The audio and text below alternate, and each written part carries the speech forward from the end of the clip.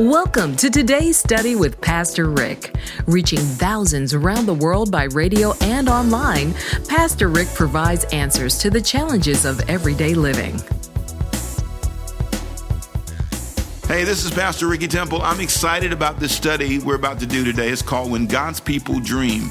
This is closing out a series on dreams that I think has been wonderful to share with you, and it has really inspired me.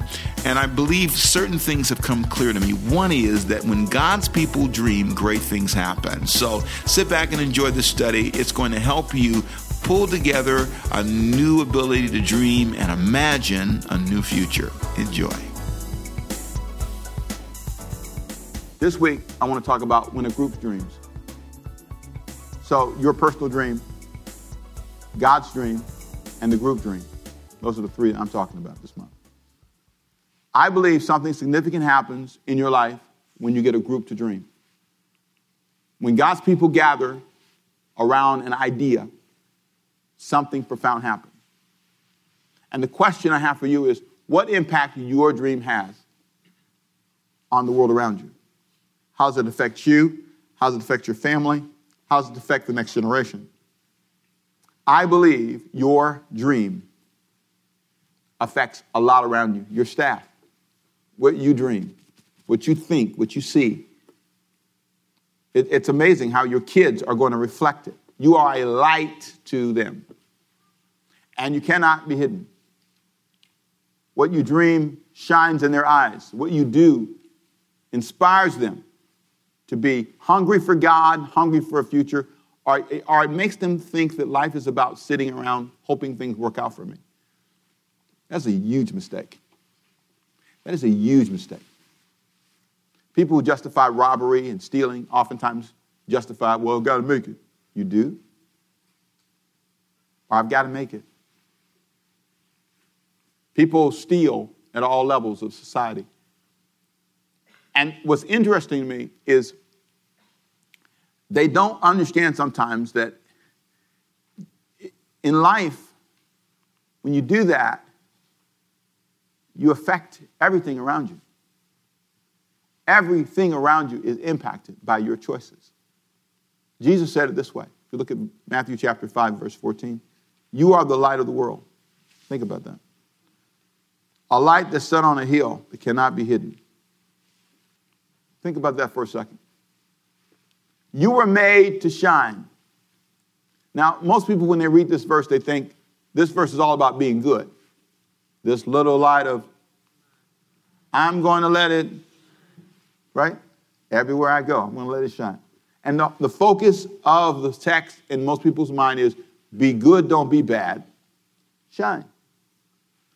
It goes on in verse 15, says, neither do people light a lamp and put it under a bowl or a bushel in the King James. Instead, they put it on its stand, and it gives light, watch this now, to everyone in the house. Remember, he says, you are light, and you give light to everyone in the house. Amazing. Verse 16, in the same way, let your light so shine before men that they may what? See your good deeds. So you notice your light impacts how other people respond. They see your good works and then they glorify your Father in heaven. It's amazing how what you do can inspire somebody else to do something different. You can be an incredible inspiration. So there are three things that God's people were created to dream, in my opinion. Number one, they were created to dream of being a light. That's a dream. You should dream that. Jesus said it, you're a light, so dream to be it. Secondly, he says, you were created to dream of being influential. Lights shine on everyone in the house. The whole house is influenced by what they do. And they were created to dream of modeling good deeds and choices. You show people how to make good deeds and good choices. They should look at you and say, that's how you live, people. That's how you manage your money. That's how you live. That's how you manage your love life. That's how you manage strife. That's how you handle a job that's difficult. They should look at you and learn from those experiences. In my lifetime, though, I have learned that there are signs that people have stopped dreaming. I am concerned in myself and in you that we as a group can stop dreaming. It can all be about coming in this room and gathering. It can all be about one thing, sitting in the chair, hearing a sermon, and going home. I've done my job, you've done your job, and yay for us. But we're not a movement. We're not impacting a community. We're not making a difference. We are not influencing change. We're just here. And I don't know why churches want to exist or why any group wants to exist or why your family would want to exist if all you do is exist. Where can you make a significant difference that shines light to the world around you? Look at these next 5 observations I've made. I call these signs you've stopped dreaming. The first sign is when you no longer have the lighting capacity to guide others. When you no longer have the capacity to shine and influence others, something's happened to your dream. What about you is bright? What about you makes people blink with excitement? What about your life? I mean, just pause for a second. You know, this will impact how you talk too, by the way. When people talk to you, what do you talk about? I mean, why should people listen to you? Why? Why should they interact with you?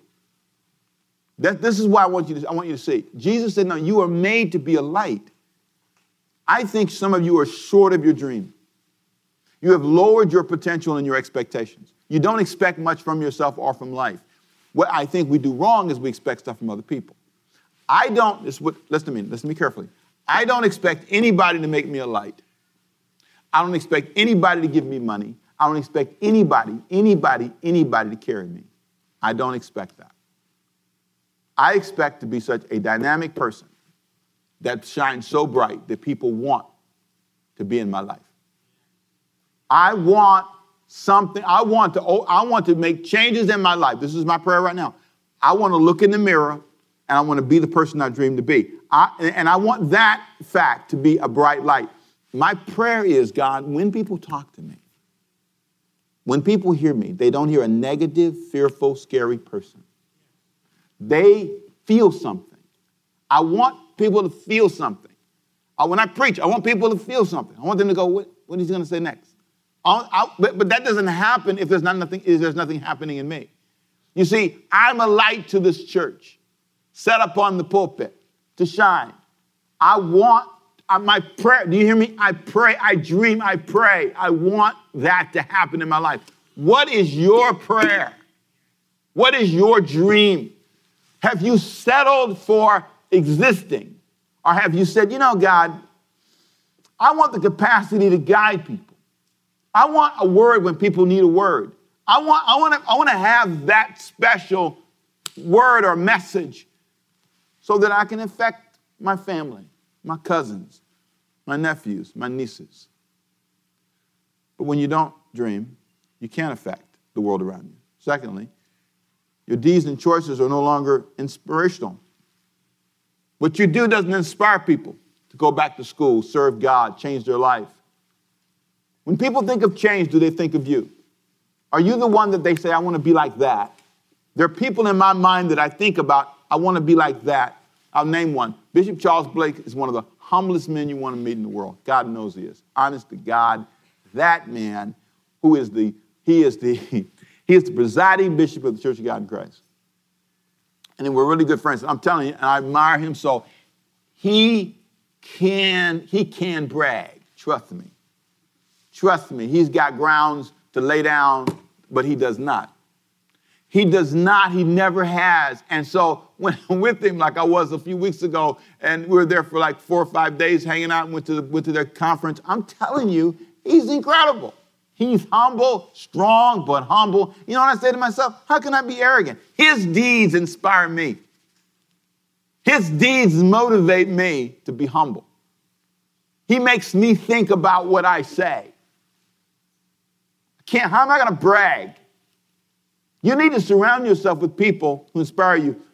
People who dream do that. They look for people like that. But when you stop dreaming, you stop inspiring. Another thing I noticed, you move from being a watch this, you move from what I call being a dream to build person to a dream to manage person. You live like this. A bird in the hand is worth 2 in the bush. Have you heard of that saying before? Young people, you got 1 bird in your hand, right? 2 birds in the bush. You want the 2 birds or the 1 bird? 2 birds. So what you do is you let the 1 bird go, reach for the 2 birds, and all the birds leave. So that old saying basically was saying, hold on to the bird. I get that. There's a place where you should hold on to the bird. But all of your life, are you going to hold on to the bird and have a dead bird in your hand?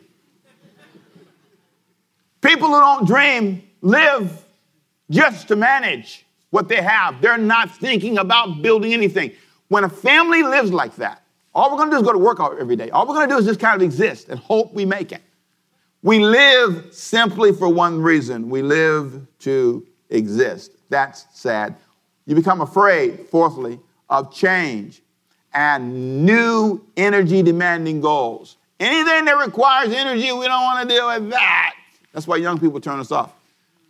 Because young people demand energy. Young people demand movement. That's why a lot of people, when they ask me, a lot of pastors say, how do you get 1,000 young people in your church? I say, well, you're too tired. You have to do something. You have to be able to move. You're too tired. And if you're not careful, when you become like that, any idea of doing something hard, you push away. You stop dreaming because it demands too much energy. You also become afraid of losing things. Your job, oh, you're so afraid they'll fire you. You just stay up all night, nervous, they'll fire you. Where'd you work before you worked at this job? You're so afraid of a relationship ending, and they will never call me again. Well, if they're going to leave, what are you going to do? Hold them? That's called kidnapping. If I can't hold on to this position, if all of you get together and say, and our church is structured this way, I don't have a position. I can lose my job. I could be fired. The bylaws. The reason I did that, the reason that some people don't, but because I don't want to stay if you don't want me. Y'all get together and say, we tired of him. The council members, y'all get together and say, what can I say? I mean, you may say, you kidding. No. What can I do? I'll do something else. But I left it so you could, because I don't want to be, and there was there's that moment when you could have fixed it where you couldn't be, you know what I'm saying? And I didn't do that on purpose. Because I don't want to be here if you don't want me here. Stop worrying about losing something. He who seeks to save his life will lose it. There's something about this living in this constant state of fear that stops you from dreaming anything else. You're always worried. Are you saying don't care? No, I'm saying try. Try to preserve your relationships. Try to keep your job. I'm saying those things are great, but do not allow yourself to stop dreaming of life beyond it. Come on, there's life beyond this. There's life beyond this. Listen, I mean this with all my heart. There are just times in your life when you're spending too much energy, too much effort. Your dreaming is stopped. And that's one of the signs. Worried about all this. Praying about it. I used to get so mad with God when it rained on Sundays. One time I was praying, God, if you could just stop the rain on Sundays. Church goes down by 50%, offering goes down. If you could just hold the rain to after church, it'd be great. And I never will forget what came to my mind one time. I am the God of the rainy day. I'm still God when it rains. Nothing's changed because your circumstances change. He's still God. He's still able. Come on, say amen. Are you hearing me? He's still able. You have to pause and say, what has happened to my dream? But there are signs that you're starting to dream again. And I close with this. This is a guy that I wanted to highlight because his life is the start of a new dream. He's 80 years old. How old is he? His name is Moses. He had a life before this life he's in now in Exodus chapter 3. In Exodus chapter 1 and 2, he's the guy that grew up in Pharaoh's house. He was adopted by Pharaoh. He grew up in Pharaoh's house. And now this guy at 40 years old in chapter 1 and 2 of Exodus makes this huge mistake. And he kills a guy and has to run for his life. And he's now a fugitive. And so now he's lost his past life. Can you relate to that? You had a life before this life, your previous husband, your previous boyfriend, remember? Hey, you there with me? Come on, people. You remember the past life? The one when people ask you about where you used to live and you say, well, you name a city you don't want to go back to. And you think about how your other kids, people say how many kids you have. You go, well, I have 2 and 2. 2 in the past life, 2 in this life. And it's really different for you. Moses is 80 years old. Here's what you think about at 80. Stopping, parking, dying. That's what they tell you. You know, I'm 56. I'm amazed that young people look at me now and they think, wow. If I say, I'm 56, really? They go, wow. When were you born? 1958? Wow. I want to slap him or something. You know what I mean?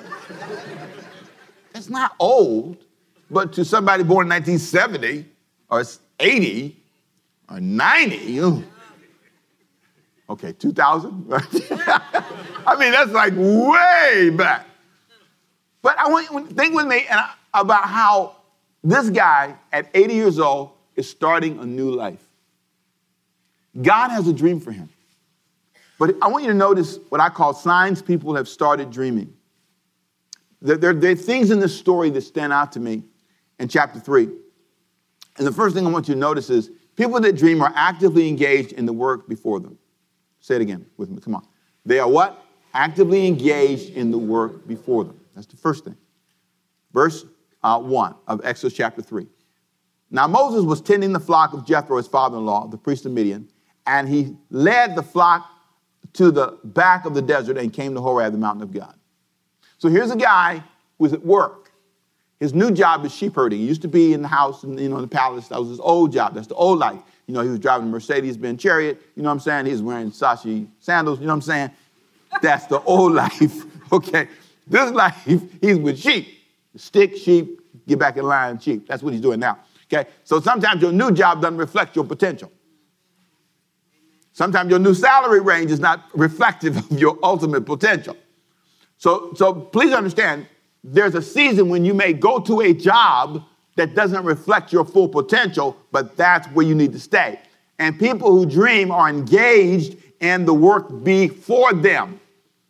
This is what's before them, and so they do it well because that's what they have. They don't have the old life. They can't go back to that, can't dwell on that. That's gone. Now I have a new life. Everybody say amen if you were with me.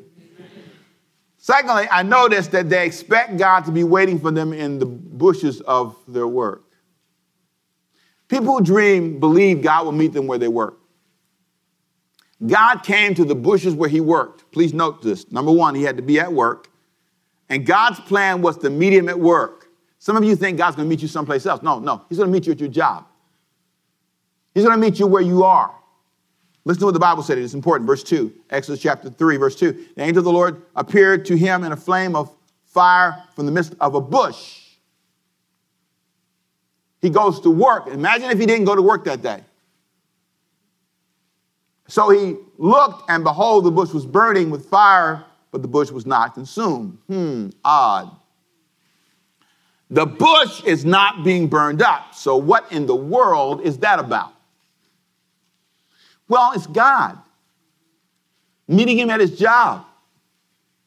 It's God starting where he was, not where he wanted him to be. Here's a guy with the potential to lead 3 million people working with sheep. Stop being so bothered that you're not doing what you have the potential to do. So he's working with these sheep, but what's powerful is this next thing I notice about people who dream. They're curious, and they want knowledge and clarity. They're nosy.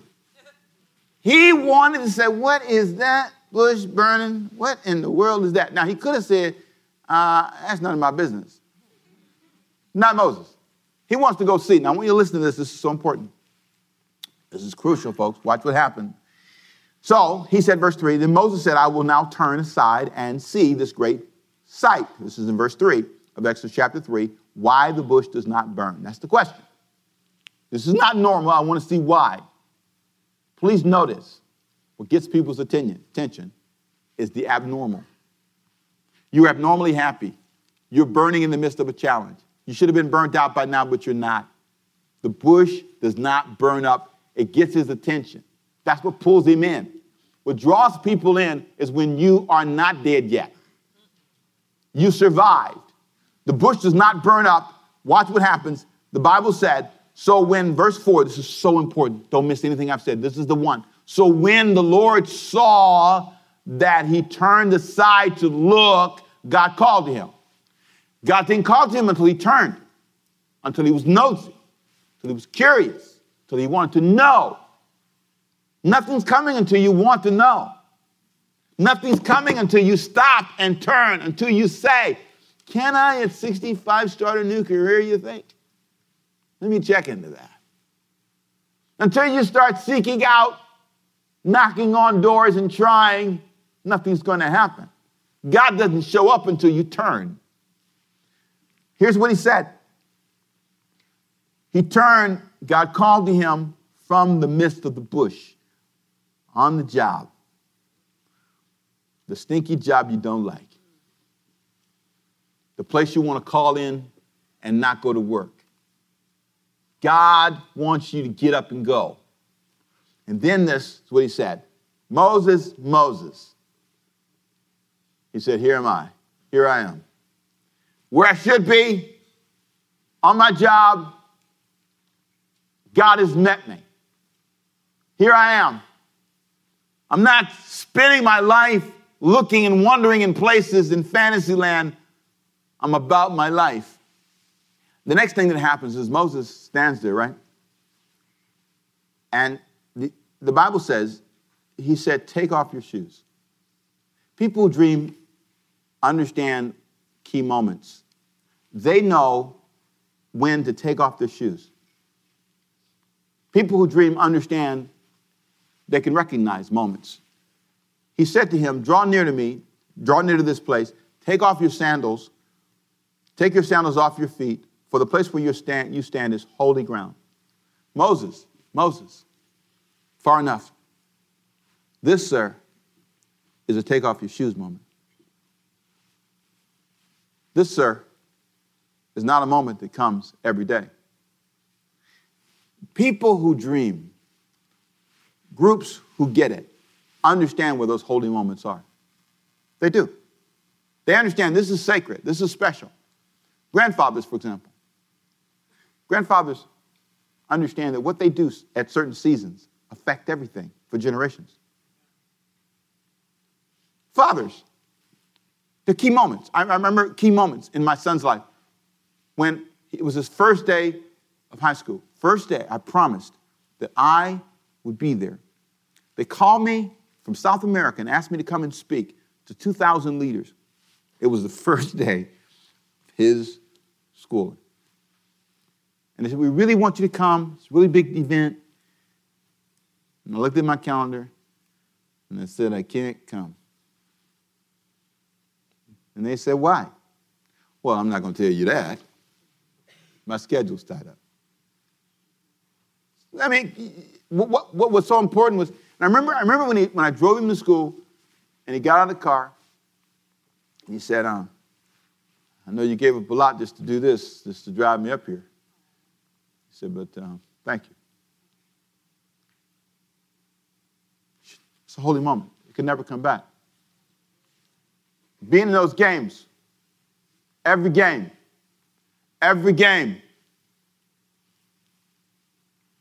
I turned down opportunities, I turned down money, I turned down, holy moment, take off your shoes. How many more holy moments have you missed? Are you missing now a moment, a sacred moment? In the middle of that argument, you're about to say something, the Lord says, take off your shoes. If you say that, you'll damage something. Take off your shoes. I knew the other day when they said that I was feeling grumpy, I knew I needed to take off my shoes. I knew that there was something in that moment. Let me tell you, there are times I watch people miss it. See, grandparents miss it. I've missed it. In college, sometimes a freshman has no clue. This is a holy moment. It will never come again. Take off your shoes and do your homework.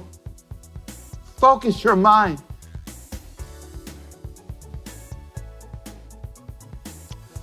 Are you standing on a holy ground right now?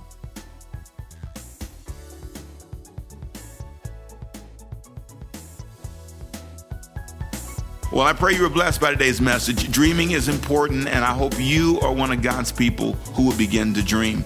You know, it's so easy to get trapped and stuck and just lost in routine, but it's powerful when you can say, God, show me the next step. And when you begin to name what you want, begin to define the budget you want, the income you want, where you want to work, whose life you want to touch, how you want to make a difference in the world, it's a powerful dream. So thank you for listening. Have a great day. Bye-bye. Thanks for listening. We hope you enjoyed today's message from Pastor Ricky Temple. Watch more encouraging messages from Pastor Rick at www.rickytemple.tv. If you'd like a copy of this message, click on the bookstore tab at rickytemple.com, where you can watch Pastor Rick live and get information about our ministry. Join us next time for another uplifting message.